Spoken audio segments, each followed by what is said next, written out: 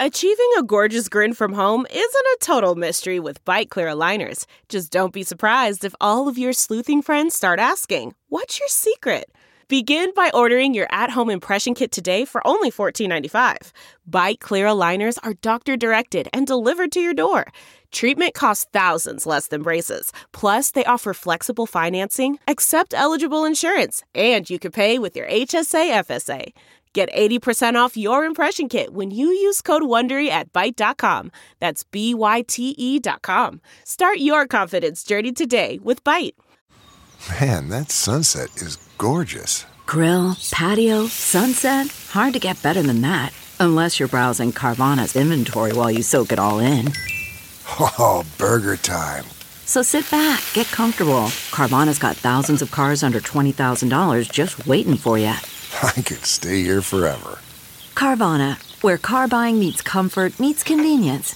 Download the app or visit Carvana.com today.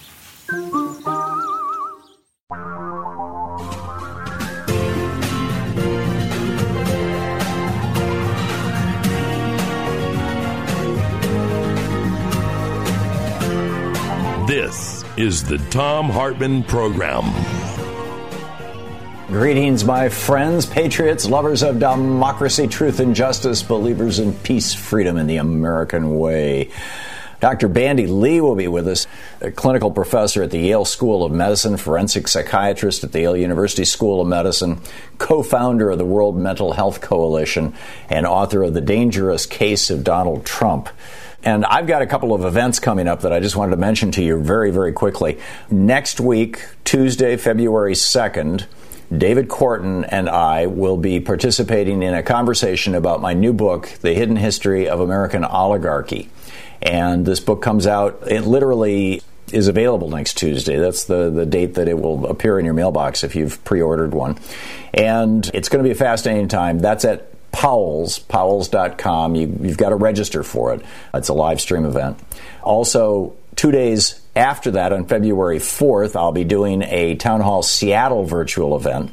And then the following week, on February 9th, David Corton and I will again be in conversation about the hidden history of American oligarchy at a Books and Books virtual event. All of those events you can find online. You can find links to all of them over at thomhartmann.com.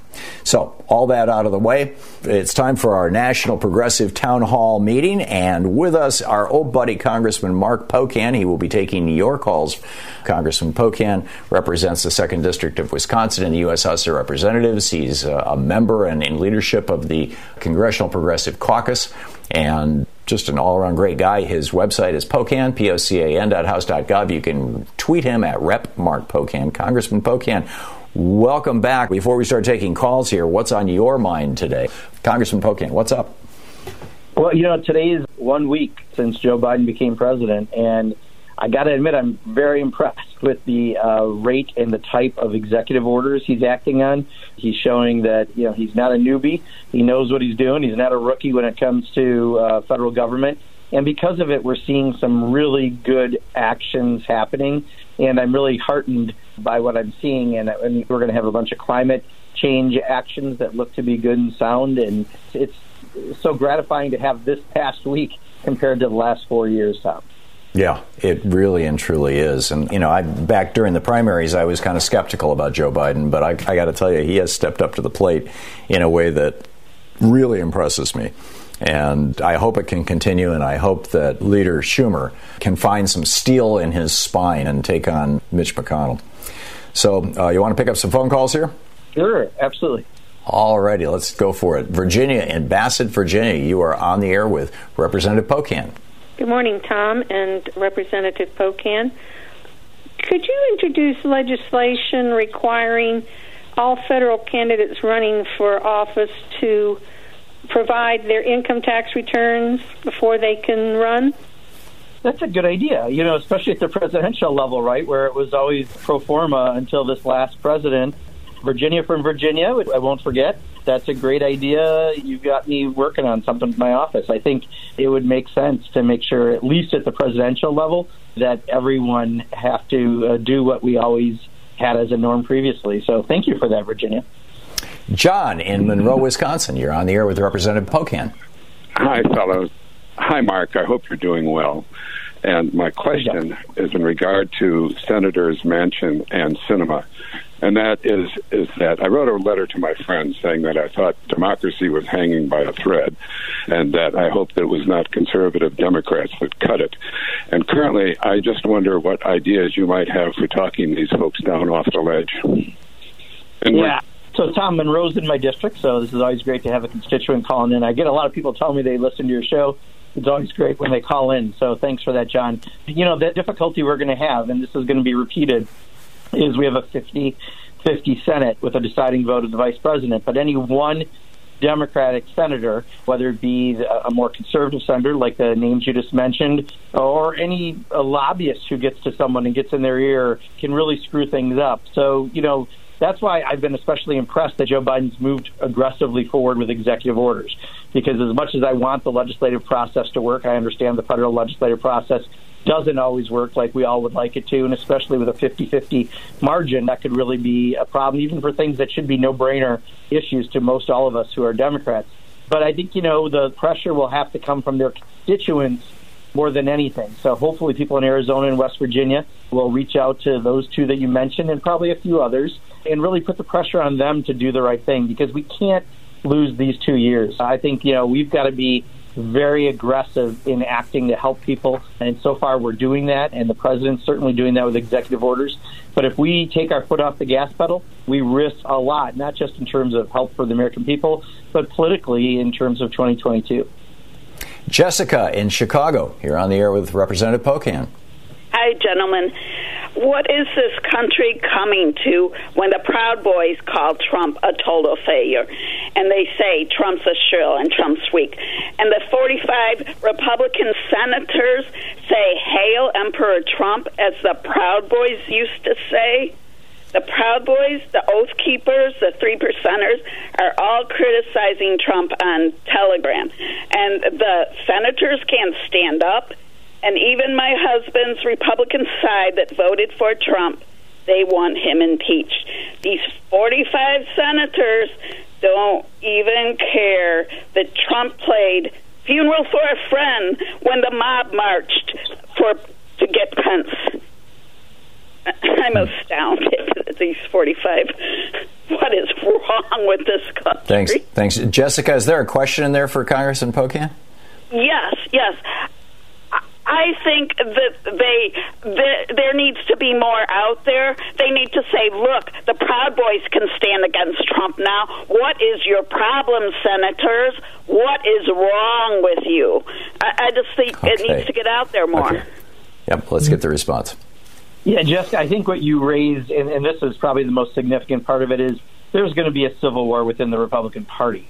You're watching people who a few weeks ago were willing to stand up to him, unfortunately got back home and had enough Republicans tell them that they still like Donald Trump, and we're seeing that in some of the polling. But at the same time, he doesn't have his reach anymore with social media.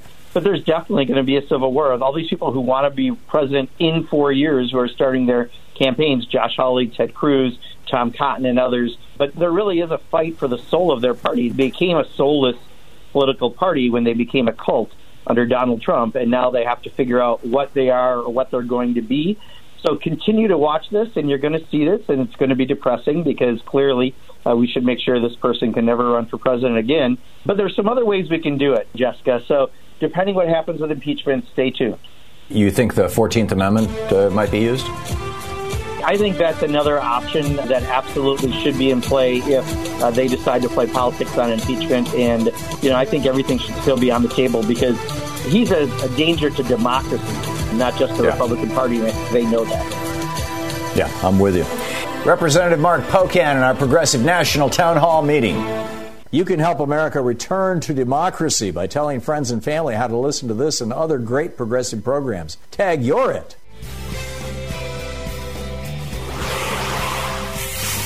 Pam in Everett, Washington. You're on the air with Representative Pocan. Hi. Good morning to you both. I'm calling about the Electoral College, which has shown itself to be a danger to democracy. This antiquated, ridiculous decision that was made, as I understand it, for non-democratic reasons, we've all seen what it can actually do. We've all seen the impact it could have, and it scares the heck out of me. And I know there's got to be a constitutional amendment. I don't think the national popular vote, that could blow up if we get a governor who decides to claim fraud. They could throw it to Congress. And it's the first time that I think we've all seen what it really entails. And I'm just hoping, Representative Pocan, that you could say, yeah, we could do a constitutional amendment for that. Yeah, I agree with you for slightly different reasons. For me, I think prior to take Donald Trump out of the equation, there's a problem with the Electoral College, right? We had 2 recent elections where the person who got the most votes by people didn't become president because of the Electoral College. So I do think we have to open up that debate and have a serious conversation about it. I think, though, we diminish it if we open it up around Donald Trump at all. I think we should just really talk about the reality that, whoever gets the most votes should be winning elections, and there has to be a better model. I think also, don't forget, we are going to be and have introduced a bill to make D.C. a state, and there's going to be things like that as well that we're going to be putting forth. And there's H.R. 1 coming, which is the single most comprehensive campaign finance, elections, and ethics reform bill ever introduced into Congress and passed in the House of Representatives. Again, that 50-50 margin in the Senate, but we're going to see how that could affect it. But this is an important bill to move forward. So I agree with you. Let's have that conversation, but let's do it in the global way, that there's been multiple elections where the person who got the most votes didn't win, and that's the issue. Curtis in Green Bay, Wisconsin. You're on the air with Representative Pocan. Why can't Trump just be tried in an actual court of law instead of the Senate? Good question. Well, in a national court of law, it'd be different than what we're doing right now through the impeachment process, right? The impeachment process is set up specifically to make sure that you can't have a president be a danger to the country. It's separate from maybe crimes that Donald Trump may also have committed, but there's different bars when you go into that legal court system. No question, I think he's going to be facing some trials, especially around his taxes, probably in New York and other things that he's broken the law on. But if we want to do what impeachment was intended for, which is to protect the country, not any individual president, that's why we're exploring that right now and having the Senate hopefully take a serious exploration of it. If not, we will have to revisit things with the 14th Amendment. But he can still face other crimes through the normal court system. But impeachment is unique to what we're trying to accomplish, to make sure that future presidents can't do this and serve in office again. We'll be right back with more of your calls for Congressman Mark Pocan. Representative Mark Pocan taking your calls. And Phyllis in Philadelphia, you are on the air with Representative Pocan. Good afternoon, gentlemen. A quick funny, Mark, before my question. My daughter saw your name and said, well, I'm certainly glad he's not Mark Pocant. Cute. Yeah, you and Thom have discussed the so-called Medicare Advantage program. And my suggestion when you are doing health care legislation is that you put in a proviso that no new policies can be written for Medicare Advantage. Keep the ones, the people who have it, so they won't have a conniption fit, but have no new policies, and that will kill it slowly and put the money back in the Medicare program. Phyllis, Thom and I have had some offline conversations on this as well, and we're meeting in my office to talk about some legislation for the coming session. And I will bring up the general subject. I think there's a lot more that has to be explored within it, but this is something that I think, we need to have some changes. And now that we've got Democratic control in the House and the Senate, albeit tight in both houses, this may be a good time for that reform. So thank you for your suggestion. Chip in Lawrence, Kansas. You're on the air with Representative Pocan. Good day, gentlemen. Congressman Pocan, I'm wondering if Louis DeJoy can be held criminally responsible, go on trial for destruction of government property and election interference. So I think he really should be. Yeah, Chip, you could be potentially, I suppose, charged for anything. The thing is, I think it'd be difficult for him in that he had the authority to dismantle equipment in his role. So that would be probably pretty difficult. And by the time the election came around, we had fixed most of what he had tried to do. No question, he had tried to make it difficult. What he really did is he screwed up the holidays quite a bit, and packages were slowed down and other things that just made the post office look like they weren't doing a good job when in reality it was damage caused within by him. So I'm not sure if there would actually be a way to charge him, but certainly we have to treat the post office differently. We got to get rid of this ridiculous 75-year prepayment of employee benefits into the future. No other agency or company does anything like that. And we need to treat it with the respect it deserves because it's mentioned in the Constitution. It has that much importance to this nation, and I think we have to give it its due diligence. Douglas in Dewey, Arizona. You're on the air with Representative Pocan. Yeah, my question was, is there anywhere that we're working on the COVID vaccine, producing it 24/7 and distributing it 24/7 and, giving vaccines 24/7? And I'll take your question off the air. Yeah, Douglas. So I think you brought up something that, is really important. I don't think it's been talked about enough. Donald Trump has screwed up many things in this country, including in the entire way he dealt with COVID. But he also screwed up the vaccine distribution. And the fact that we don't even know how many vaccines we have and that there's no federal plan has put us even at more of a disadvantage, which, again, is going to cost a lot of lives. And, I'm just beside myself on how awful he's done and what this has meant. The good news is Joe Biden originally said he was going to have a million doses a day for the first 100 days. He now upped that to 1.5 million. More vaccines are potentially coming to market, which I think they will be approved. And he's using the Defense Production Act to do things like produce a new needle, that a special needle can get 6 doses instead of 5 out of a vial for, I believe it's the Pfizer vaccine, which gives us a 16% increase in what we might be able to do. So I think he is on top of it. I love seeing Dr. Fauci saying what he wants to say instead of being guarded and having Trump contradict him later. But I think everything is happening. But I agree with you. I think we've got to make sure that we're doing everything possible to get the vaccines out as fast as possible. And I heard a little bit of the press conference. And, now we got to deal a little bit with possibly the variant that's coming out of South Africa. But I'm glad we've got real science professionals in charge. Carol in Valencia, California. Yes. We have a congressman here, Mike Garcia, where there are 3 pictures of him with people the day or day before the insurrection outside of Congress. He was military. Could he possibly be investigated? Because there's a picture of him schmoozing with one of those the congresswoman who's Arizona congresswoman. Okay, let's get the answer here, Carol. We're running out of time. Thank you.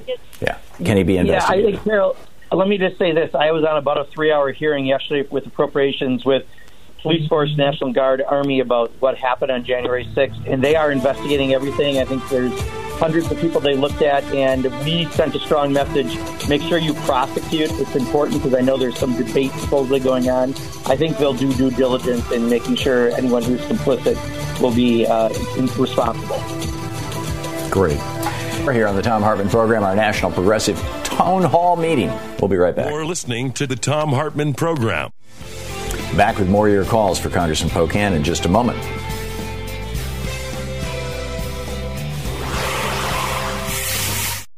Sometimes Louise and I just crave a restaurant-quality dinner at home without doing all the work or driving.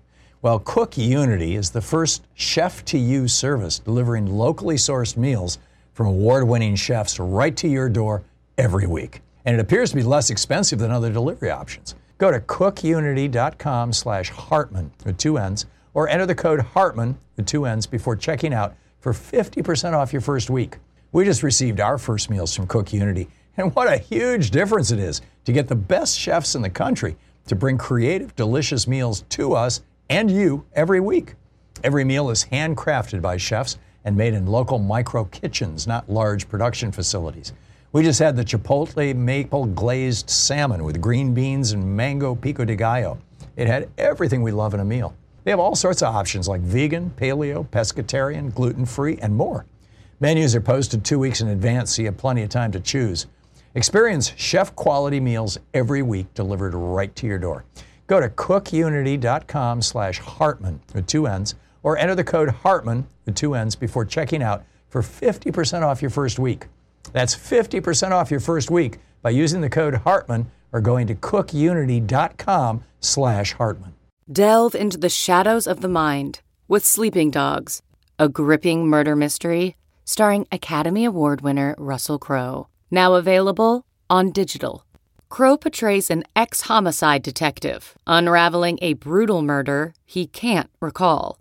Uncovering secrets from his past, he learns a chilling truth. It's best to let sleeping dogs lie. Visit sleepingdogsmovie.com/Wondery to watch Sleeping Dogs, now on digital. That's sleepingdogsmovie.com/Wondery. And welcome back. Representative Mark Pocan taking your calls here today. And let's see here. Jeff in Port St. Lucie, Florida. You are on the air with Representative Pocan. Hello, Congressman. Thom, hope all's well. Congressman, I know they're going through a civil war in the Republican Party, but I hope they don't bring us down with them. Quick question to both of you. Since the Republicans, obviously, with the vote in the Senate, are getting out of voting for indictment due to the fact that this is unconstitutional because Donald Trump is no longer in office, why can't we send this question up to the Supreme Court and have them respond to it, if they accept it, for the trial? If they mention or if they confirm that it is constitutional, then the Republicans have no excuse. If they say it's unconstitutional, then we should drop the indictment on it all its own. I just have that question. Just a couple off the top of my head observations on that, Jeff. One, I don't know if the Supreme Court is a court I'd want to be testing something with, given that Donald Trump appointed 3 of the justices. And 2, we already have proof. We've done this in the past in history, not with the president, but with someone else who's impeached. They'll just find another reason. They're never going to accept culpability. They're going to say they're not going to do it because it's too divisive for the country and we need to move on. They're going to say whatever else. I mean, Mitch McConnell, is full of excuses because he's afraid of Donald Trump's supporters, and that's what's really going on. But, I still think, as more information comes out, we still have some room around some 14th Amendment ways to try to make it so this president isn't able to do further damage to this democracy. So I think we should just hang tight through that a little bit, but I'm not sure if the path I would take it to is the Supreme Court. Marty in Evergreen Park, Illinois. You're on the air with Representative Pocan. Hi, Tom. Thank you for taking my call. And Congressman, greetings from the state just south of you. I have an issue I'd like to bring awareness to and get your thoughts on. I'm a dad of 4. I lost my job of 7 years in the tech industry in the layoff wave in the third quarter of 2019, right when the trade war was peaking, literally right before the pandemic.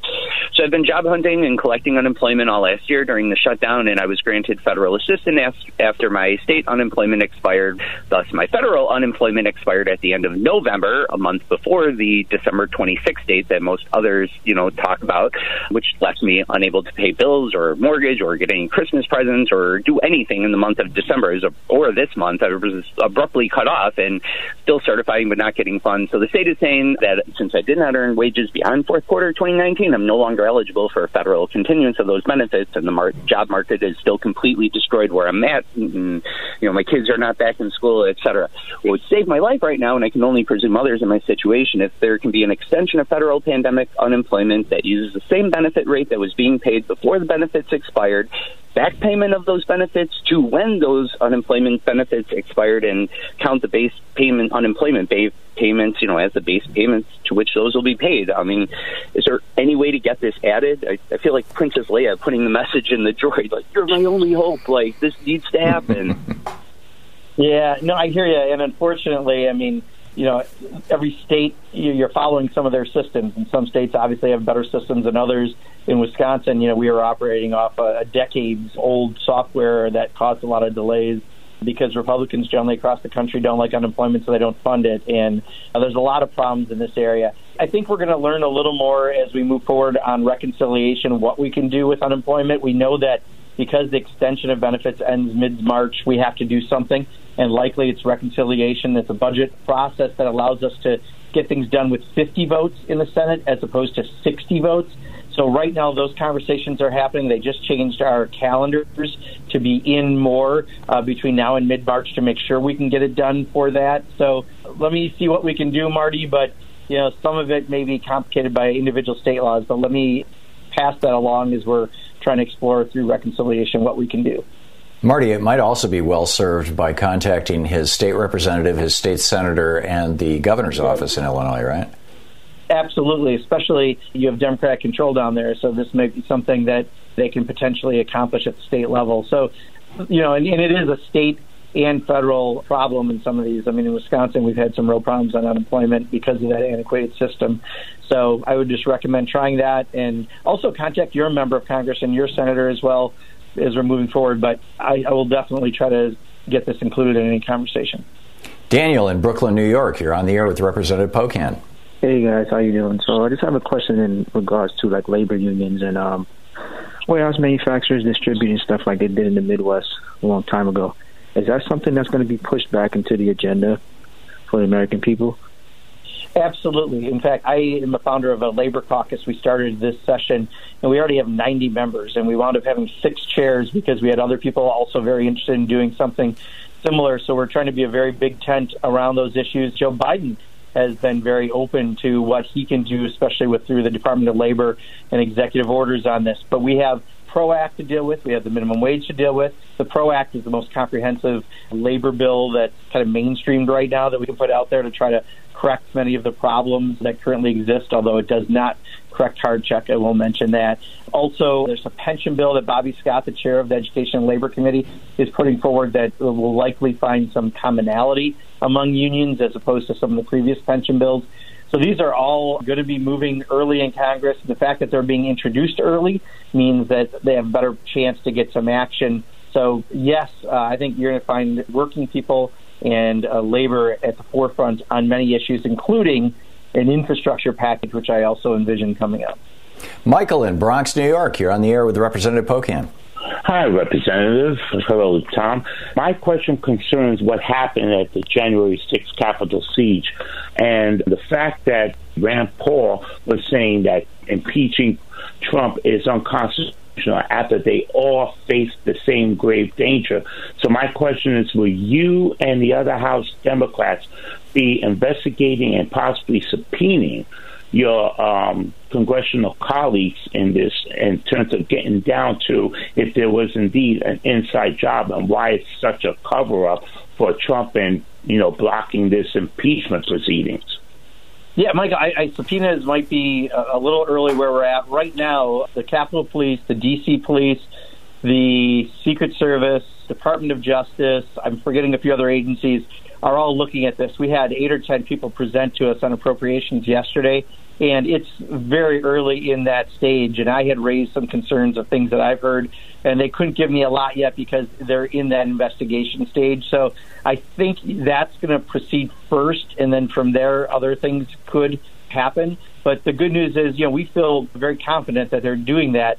The only concern I really expressed, and I think a number of us expressed, is there is some reporting that how many people they actually wind up arresting or fining, may be at debate. And we think you have to be very serious and prosecute as much as possible on this. 9/11, we're all going to remember forever in our lives, those of us who experienced it. But also January 6, 2021 is the first time in 200 years there was an attack that breached our U.S. Capitol. And it wasn't by a foreign government. It was by domestic terrorism. So we absolutely have to take this as seriously as possible. Devin in Denver, Colorado. You're on the air with Representative Pocan. Hi.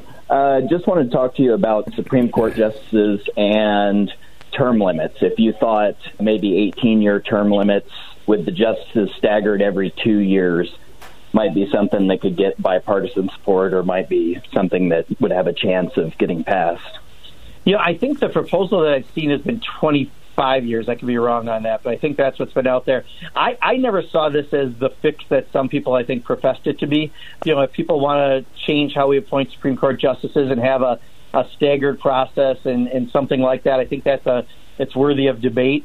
But I don't know if it'll solve some of the things that, I think people are thinking. It's not like, in, was it My Big Fat Greek Wedding or whatever that movie is? I'm ruining the name where the guy used Windex for everything because that was the solution for everything. I don't know if just having term limits and 18 or 25-year terms for the Supreme Court would be the fix that we need. There could be some other things that don't allow senators to abuse the process like we've seen happen both by appointing someone at the end of a presidential term and then not for someone else. So I think there's other ways we can look at it. Do you see any motion on anything like this happening in the House? I haven't seen it. I mean, there's so much we have to do right now to fix the last 4 years. It may be discussed by some committees, but I don't see it as a top shelf list right now as we're dealing with COVID, the economy, and fixing all the things that Donald Trump did in the last 4 years. Yeah, I'm with you. We'll be back with more of your calls in our Progressive National Town Hall meeting right after this. You're listening to Thom Hartmann. Visit ThomHartmann.com for audio and video archives. Representative Pocan's website, Pocan, Pocan.house.gov. You can tweet him at Rep. Mark Pocan.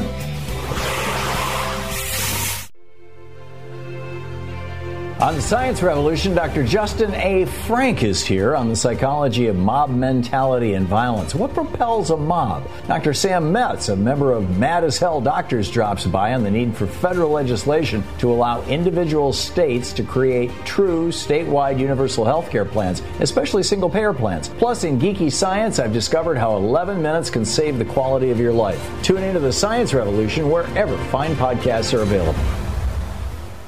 Arthur in Ontario, California. You are listening to KPFK. You're on the air with Rep. Pocan. Hi there. Thanks for taking my call, Tom and Congressman Pocan. My question is that the Marin Carbon Project in California has shown by adding compost just one time to farmlands, forests, and rangeland that it drastically increases its water retention and its ability to sequester carbon. I'm wondering what can be done to create not only an infrastructure program, but a green jobs program where we can pay people to do socially distanced outdoor jobs to add compost, to collect food waste, to create soil and add more compost to farmlands across the country and regenerate our soil, sequester carbon, and address climate change while putting people back to work. I'll take the answer off the air. Thanks so much. Yeah, Arthur, I think let me answer it at a little bit more of a 30,000-foot. Is part of what we're doing right now. The Select Congressional Committee on Climate Change is still meeting. But I think you bring up a really great point, which is as we look at anything around infrastructure and climate change, we should remember things like the agricultural community and our rural communities, because it's going to be vital. Those communities are hurting some of the most because of decades long of losing jobs that have gone overseas in many of my rural parts of my district, and I have many rural parts. I live in a rural part of my district. You have an agrarian economy. And if you don't have a broadband and a post office, you can't even have your home-based business anymore. And I think anything that can help us to not only create jobs towards something innovative like you're talking about, and also help that agricultural community that benefits the climate is a win-win-win. And I hope that the groups that are looking at this are looking at measures just like you mentioned. Tom in Temecula, California. You're on the air with Representative Pocan. Good morning, gentlemen. I'd like to both to comment about this, but with so many Republicans believing the big lie about the election, a way to get people on the record is have the impeachment managers call all the senators who were actually witnesses to the insurrection as witnesses and put them under oath and ask them directly, was the election free and fair? And if they know of any state where it was a fraud, and use that against them and by Democrats to help convince all these Republicans that it is a big lie and that, in fact, the election is legitimate. Yeah, I'm not exactly sure what their strategy will be. I doubt that is the strategy, because I think, the word you use that was imperative is whether or not they believe the election is a lie. I don't think the vast majority of them think the election was a lie, hence why only 6 people, I think, in the end voted to overturn states' electors. This is the rhetoric that Donald Trump put out there over and over and over and over, and he has some of his supporters who believe it, but, people who actually understand the process really don't, except for those who are trying to gain the support of some of Donald Trump's supporters. So I don't know if that would be the magic tool to accomplish what we're trying to accomplish, but I definitely do think we need to have more pushback for those who believe Donald Trump to put the facts out there, because this is what he's tried to do for the last 2 months. Back with more of your calls for Representative Mark Pocan. His website, Pocan, Pocan.house.gov. You can tweet him at Rep. Mark Pocan. We'll be right back.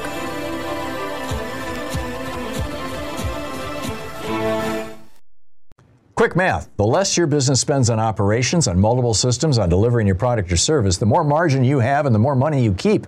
With higher expenses on materials, employees, distribution, and borrowing, everything costs more.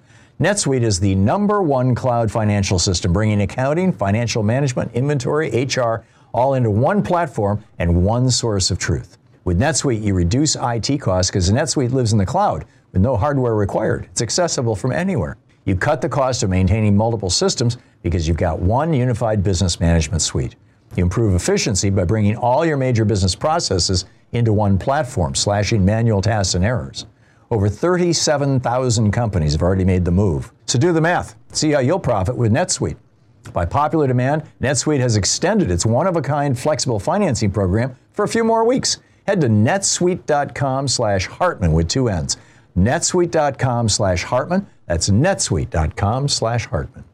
CarMax is putting peace of mind back in car shopping by putting you in the driver's seat to find a ride that's right for you. Because at CarMax, we believe you shouldn't just settle for a car. You should love your car. That's why every car we sell is CarMax certified quality, so you can be sure with upfront pricing that's the same for every customer. So don't settle. Find love at first drive and start shopping now at CarMax.com. CarMax, the way car buying should be.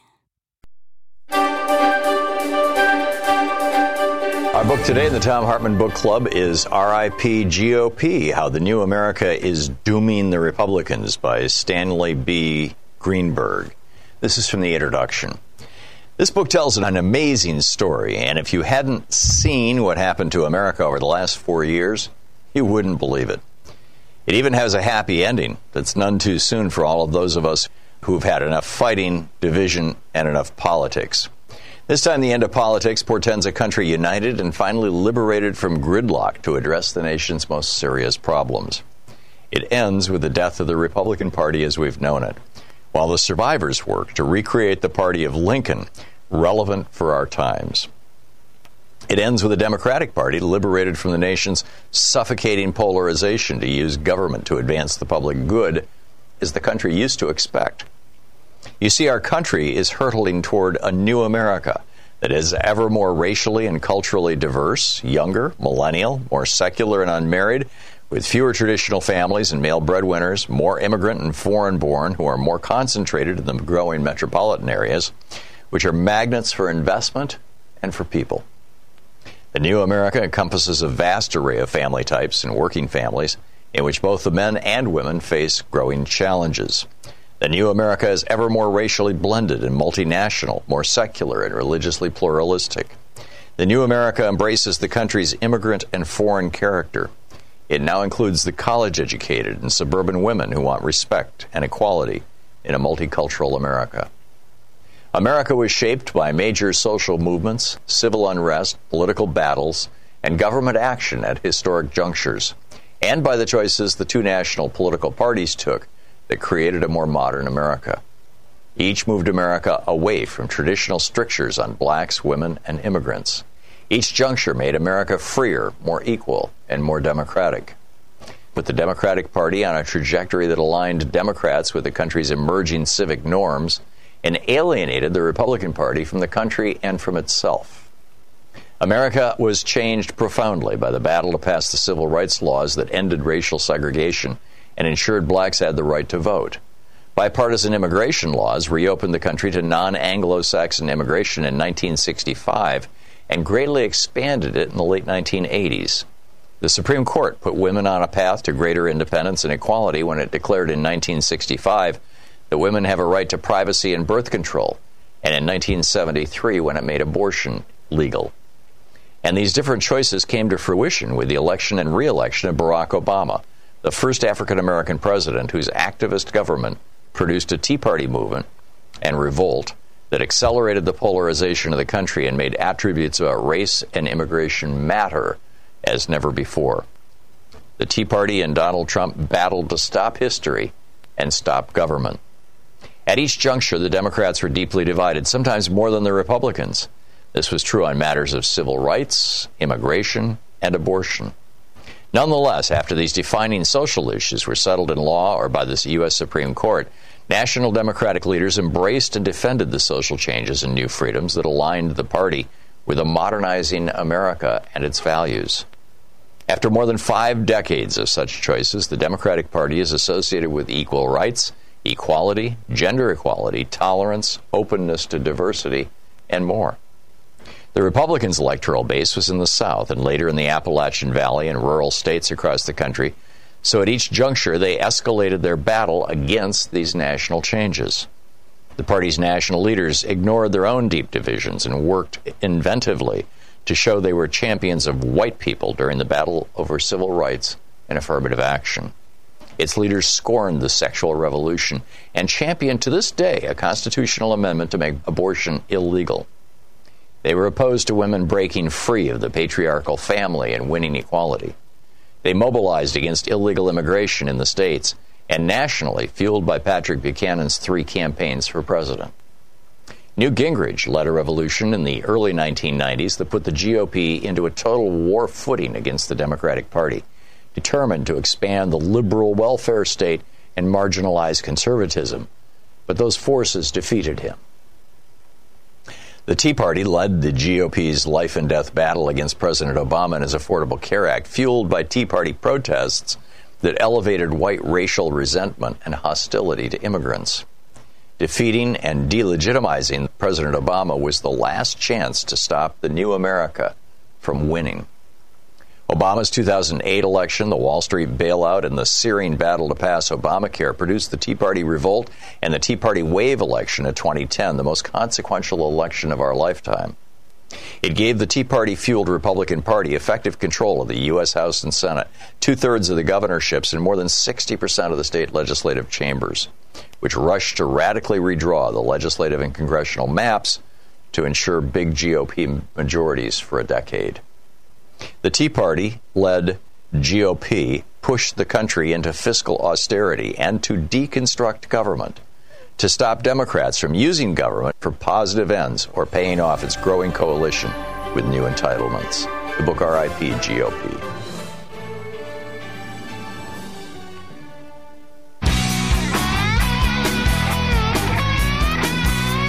Representative Mark Pocan taking your calls. George in Garden City, Kansas. You're on the air with Rep. Pocan. Yes, my question is, with the new administration and a little more power in the Senate, is there any chance of removing the cap on Social Security, or at least maybe getting a raise in the future? I'll take your response off the air. Thank you. George, I hope so. I don't have anything to point to that directly from a statement from Joe Biden in the last several weeks, but we had, I think, well over 200 House Democrats on a bill to do just that, to adjust the cap so that people who make more money are paying more into Social Security, and also to increase the payout. We tie the increase of Social Security to the Consumer Price Index, which focuses heavily on things like gasoline prices and not on things like medications that seniors spend, I think, something like 25% of their income on, is what we've seen in some modeling. So because of that, seniors often are losing the battle even in those increases. So we've had a bill that John Larson from Connecticut introduced. A lot of us, including myself, are on the bill. And I hope that can be a part of any conversation, because it's one of the most valued federal programs we have. And if we did something to improve it, certainly people's lives would be improved, and we need to do that swiftly as Democrats. Ray in Costa Mesa, California. You are on the air with Representative Pocan. Good day, gentlemen. My question has to do with the filibuster. And is there a way we could get Leader Schumer to allow the filibuster to remain, but require people to present their case against it?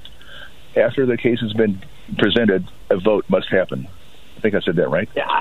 In other words, kind of time limit the filibuster. Well, not so much a time limit as present your case against it, but once we're done, we're going to vote on it. Okay.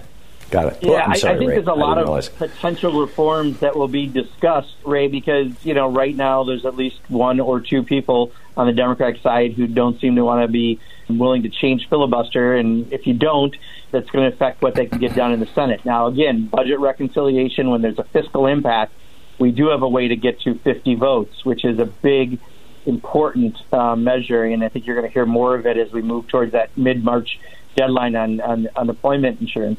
But there's probably going to be a lot of different ideas proposed in order to try to bring the votes they need. So I can't speak specifically to your idea, because I haven't heard that discussed yet as one of the options. But I think, clearly they better have a debate about it, because if we don't do everything we can that allows us to act right now, I think we're making lots of mistakes. Jared in Downingtown, Pennsylvania. You're on the air with Rep. Pocan. Hello, Tom, and hello, Congressman Pocan. I'm calling about what we should do to make sure that Republicans never get power again. And I think we need like a 1,000-cut method, be it that we need to make Puerto Rico, Guam, Virgin Islands, Washington, D.C. states. We need to strip the courts of any power whatsoever, be it through legislation, term limits, pack the courts. We need to enfranchise our own voters through, automatic registration, abolish gerrymandering. And honestly, we need to discourage Republicans from voting, honestly. And I'll take this off the queue. Yeah, I'll tell you, the single best thing we can do is act and be decisive and get things done that improve the lives of the American people. And while the Republican Party is going to have this inner struggle over whether they're a cult of Donald Trump still or a conservative political party or whatever they could morph to, that's not going to help them moving forward. We just need to get things done, help people. Let's help improve Social Security. Let's raise the minimum wage. Let's deal with climate change. Let's pass an infrastructure package. Let's get vaccines out. If we do that, that is the single strongest thing we can do to remain in power, because we show that we're able to govern and we're getting things done decisively. So that's my first and best suggestion. I agree with many things you said we should do, but I don't think that the goal should be, to provide D.C. statehood just for that. And there's a lot of reasons why D.C. should have statehood. But I do think that doing the right thing would be the best thing to advance our goal. And Senator Carper today introduced a bill to provide for D.C. statehood, by the way. It's now official. Congressman, we just have 45 seconds. I'm curious your thoughts on what we should be looking at and doing over the course of the next week. A lot of action is going to happen in a little bit of time, as I mentioned, because of this budgetary reconciliation process and what we want to get done around COVID. So listen to Thom a lot. And when he gives out the number to call congressional offices, be active in contacting your representatives, because that pressure really does matter. They're getting it from some of the Republicans. They're not going to get it the same way with Donald Trump gone. But we need to put that pressure to have us do the right thing. And a lot's going to happen in these first 100 days. So be extra vigilant and double your listening to Thom. Bless you. Thank you, Congressman Pocan. Thanks for dropping by. It's always great talking with you. We really appreciate it. Same here, Thom. Take care. Thank you. And that number for Congress that Congressman Pocan was just mentioning is 202-224-3121 if you want to call your member of the House of Representatives or either or both of your United States senators. 202-224-3121. You're listening to Thom Hartmann. You can find an absolutely fascinating library of my writings, including my daily rants, over at thomhartmann.medium.com. Welcome back. Thom Hartmann here with you. On the line with us is Dr. Bandy Lee, assistant clinical professor at the Yale School of Medicine, forensic psychiatrist at the Yale University Medical School, co-founder of the World Mental Health Coalition, and editor of the book, The Dangerous Case of Donald Trump. 27 psychiatrists and mental health experts assess the president. The website for that book is dangerouscase.org, and you can follow Dr. Lee on Twitter at BandyXLee1. BandyXLee1. Dr. Lee, welcome back to the program. I'm curious your thoughts. It's been a while since we've talked. Your thoughts on Donald Trump as a cult leader, or maybe even, this authoritarian movement long predates Donald Trump in the United States. How this cult comes about, what are the factors that influence it, and how we best deal with it? Yes, thanks for having me back. When we first published The Dangerous Case of Donald Trump in 2017, we were emphasizing that despite its title, Donald Trump was not our main focus. His presidency was a statement about the state of the nation, the state of its public mental health in particular, of which he was a barometer at the time of his election, and then the chief accelerant and exacerbator once he was in office. And so we are seeing the exaggerated effects of what he has accentuated and continues to perpetuate. His personality has become a cult-like figure, as you have noted. And this is what we were warning against when we said his dangers were greater than people were suspecting, that they would grow over time and that they would spread without containment. Cults are tough things. A very, very close friend of mine used to work with Ted Patrick back in the 80s and 90s, basically deprogramming people who had, gotten into cults. There was it was a thing back then. And then he went off and became a super Orthodox Jew and lives in Jerusalem in a Hasidic community. And he's still one of my very best friends. We talk on Skype probably every month. And I once asked him, I said, did you trade, because he started in a cult, then he got in with Ted and was deprogramming people, and now he's, in this religious group. And I said, did you trade in one cult for another? And he said, well, there is this thing about being a member of a group, and having other people have your back and having a shared worldview, and that's real and may or may not be toxic depending on the circumstances. What are your thoughts on all that?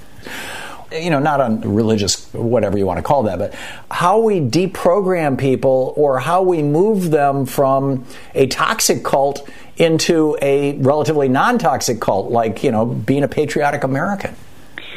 Yes, that's right. These are real human needs that have been exploited and accentuated because of the conditions that have given rise to their distortion in the first place. And so I think you had noted the new book that I have out, Profile of a Nation, Trump's Mind, America's Soul. I had urgently written it over the summer, first to warn the nation that the election was not going to be the end, and secondly, that he was not likely to be removed very easily.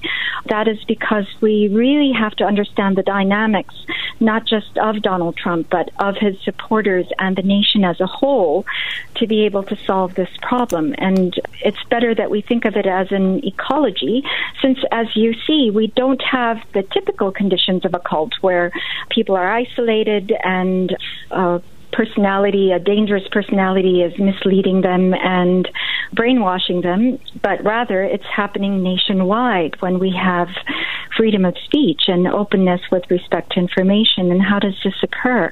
It occurs mainly through kind of psychological manipulation, and we have to recognize the fact that what we're seeing in a vast portion of the American population is not healthy, rational, and well-informed decision-making, but rather the pattern of what happens in cults or in abusive relationships where people are cut off from information sources, from access to expertise, and they are insulated from real news sources and led to believing disinformation and fake news as real. And much of this is through psychological techniques. And we have to recognize that this is happening and that we're not really seeing the expressed will of truly healthy thinking. Dr. Lee, my sincere apologies. I did not realize you had a new book out, and I'm so pleased to hear that you do. I'm really looking forward to reading it. Profile of a Nation is the title. Is there a website for it? Yes, you can look it up on my website itself. I have a new website, which is bandylee.com, BANDYLEE.com. Great. And yes, it was published through my organization because we had no time to get a publisher. And as you may or may not know, mental health experts have been excluded largely from the media on speaking about this quite systematically. And so I do appreciate your having me on. Oh, it's my pleasure. That is in itself a symptom of what is happening. Yeah, I agree. And you said one of the characteristics of a cult is that it cuts people off from information. I was talking with a listener who spends a lot of time watching Fox News, and he was pointing out, and I've noticed this too, that there are large chunks of reality that Fox News just doesn't even cover. With regard to Donald Trump and this crisis on January 6th, how do you break through? What should America be doing? What should we all be doing to deal with this cult/mental health crisis that, frankly, it has become widespread in the Republican Party? 80% approval of Donald Trump right now. Yes. So you're correct to identify it as a mental health emergency. In fact, I would say it is the number one emergency of our time. The mental health pandemic is far more harmful and destructive than even the viral pandemic that we're suffering through. So I outlined 3 steps to improving this, and the cult-like behavior is actually only the tip of the iceberg.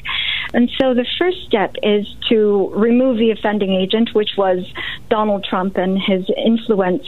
In other words, having a severely symptomatic person, a mentally impaired person in a position of influence was largely responsible for spreading the symptoms. And so his removal from the social media, for example, showed a vast decrease in his influence, and also in terms of the spread of fixed false beliefs that we have seen among his followers. But that is not enough. We have to set limits, firm boundaries, which includes conviction, prosecution, and truly bringing the whole party back to reality as to what is lawful and unlawful, and what is right and wrong, and also what is healthy versus mentally compromised.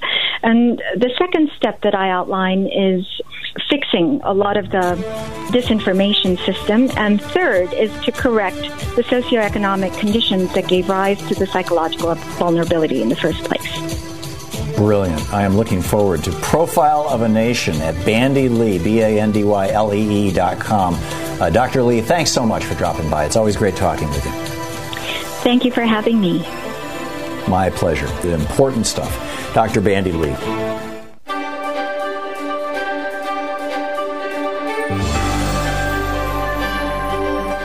In the Thom Hartman University Book Club today, we're reading from Michael Pollan's book, How to Change Your Mind, what the new science of psychedelics teaches us about consciousness, dying, addiction, depression, and transcendence. This is from the prologue titled A New Door. Midway through the 20th century, two unusual new molecules, organic compounds with a striking family resemblance, exploded upon the West. In time, they would change the course of social, political, and cultural history, as well as the personal histories of the millions of people who would eventually introduce them to their brains. As it happened, the arrival of these disruptive chemistries coincided with another world historical explosion, that of the atomic bomb.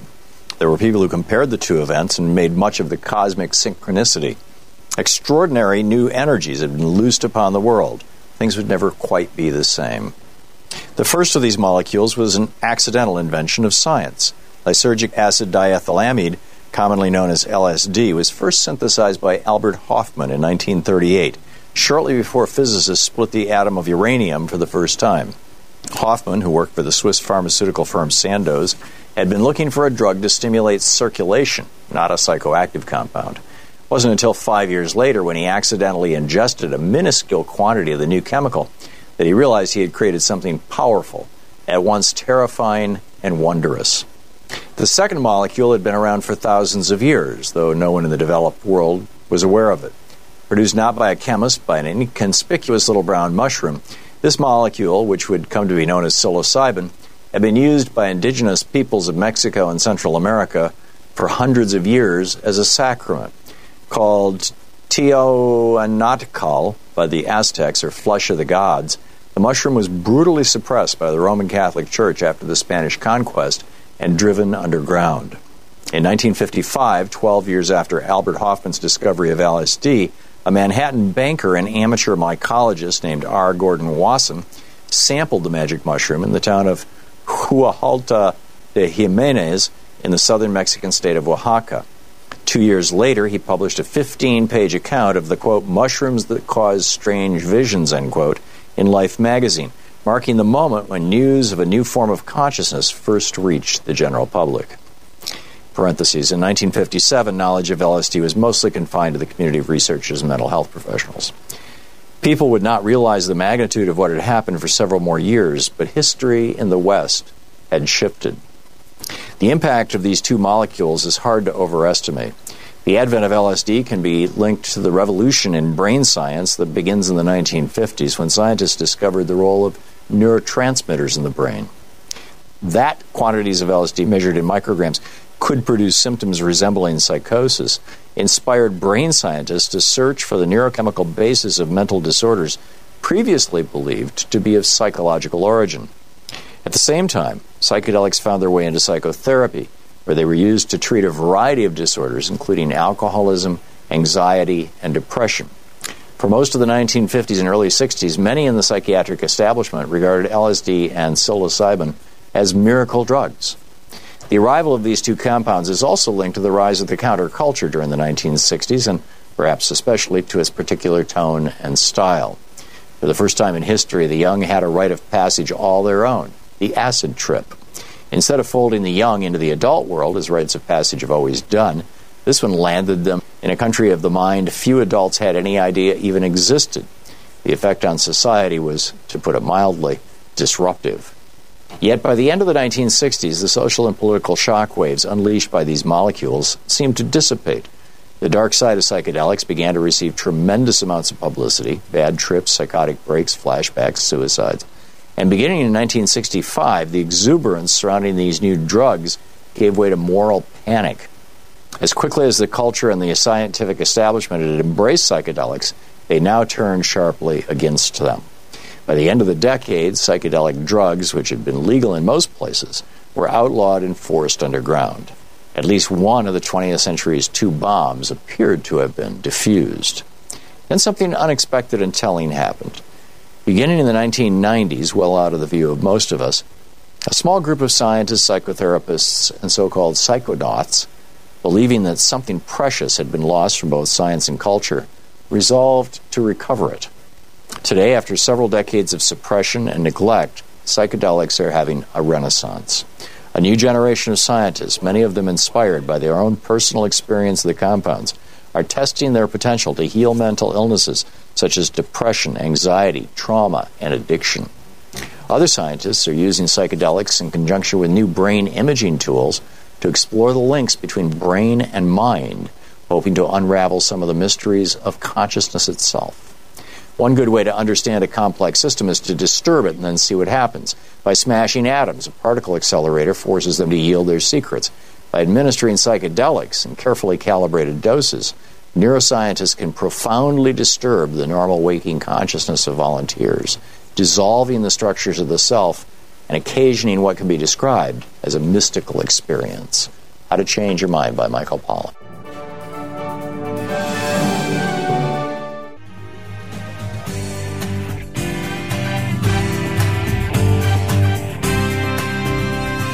We'll be back with more of the news and more of my thoughts and yours in this kind of national town hall meeting we have here every day on the Thom Hartmann program. And in the meantime, don't forget, democracy is not a spectator sport. Never was intended to be.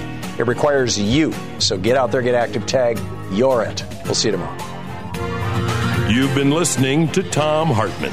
For audio and video archives, visit thomhartmann.com.